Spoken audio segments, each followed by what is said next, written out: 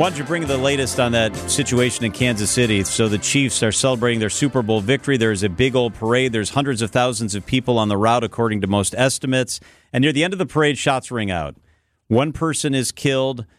Between 10 and 15, according to law enforcement sources, are injured.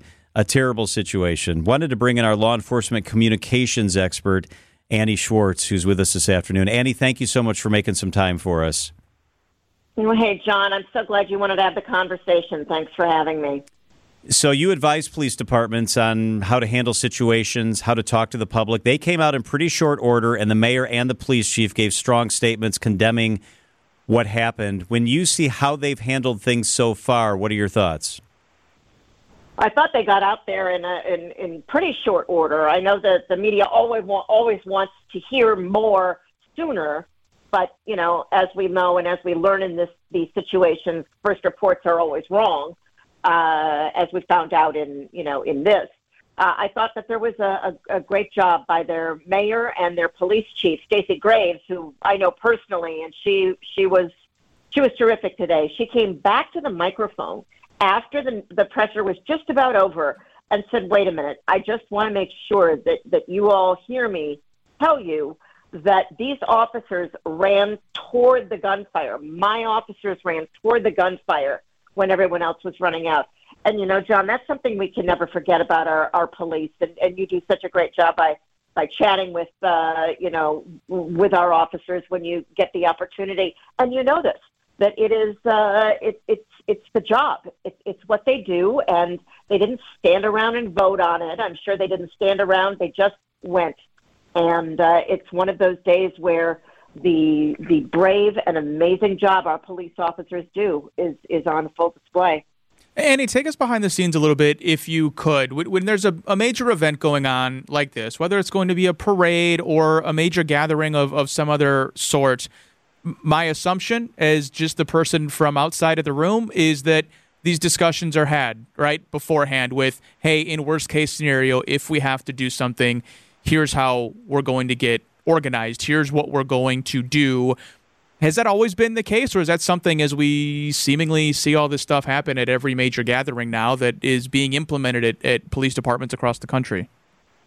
Well, it certainly has increased. It's certainly increased since in the last several years. I think that when we look back at one of the changes in policing has been the number of demonstrations and mass casualty incidents in the wake of any number of either political incidents, maybe the George Floyd case in May of 2020 certainly kicked off a new learning process for police about how to handle mass incidents, large crowds, protests. From what I can see, and again, I wasn't there, and I'm, my expertise is in the area of communications and message sharing.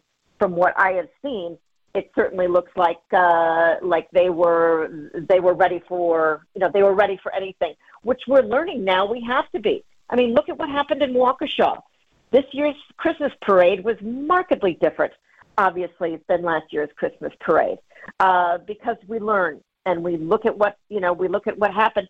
We start bringing up questions. You know, one of the questions that a lot of people in my business, meaning the business of law enforcement communications, are talking about right now is, should we be sharing parade routes publicly? Are we sharing them? When we share them ahead of time, are we allowing, nefarious actors to have information that allows them to plan? Well, that's a balancing test. You have to decide, are we going to share parade routes ahead of time so people know where to go and where they can set up? This is the world we live in now, and it breaks my heart, which is the word everybody in policing is using right now to describe this incident. It breaks my heart that we're at that place. I think about the Bucs celebration and how terrific that was. The Bucs have an outstanding, security team. The Milwaukee police were ready for them when they had the celebration. But always in the back of your mind is, what is the worst case scenario?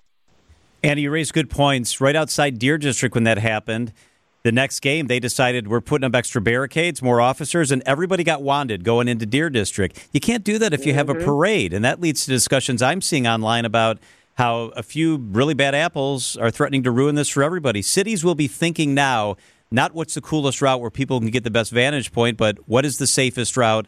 How do we minimize harm, and do we even have the parade? And that makes me sad, too. Well, look what happened in the wake of the Waukesha Christmas Parade massacre.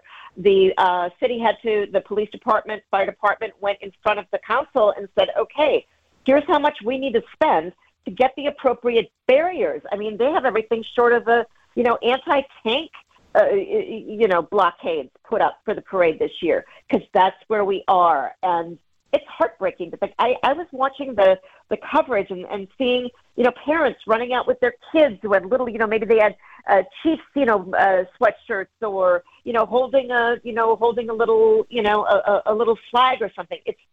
This saddens me, just like it does, you, John, because we didn't come from this. And we're watching the change in law enforcement, and we're also watching the change in how law enforcement informs the public during these incidents, after these incidents. I watch it with a different eye, but I also watch it as someone who grew up going to parades and not thinking for a minute that this was something that you had to worry about. Annie Schwartz, Law Enforcement Communications Specialist. Annie, thank you so much. We appreciate it. Absolutely, John. I appreciate you having the conversation, and happy to always come on and kind of talk a little bit about how departments are messaging these kinds of incidents. And as they say, prayers for Kansas City. Yep, you got it. It's maddening to me that as I watch the coverage come in, some media outlets just insist they're so obsessed with getting it first that they don't get it right. And there was a lot of speculation. There was a lot of this could have been what happened. This is what we believe happened. And some of those early reports ended up being wrong. I will make this commitment to you on this show. We will never be so consumed with getting it first that we don't get it right. And we won't always have it first. We'll have it as fast as we can because you deserve that. But more than that, we're going to concentrate on making sure that you have it right.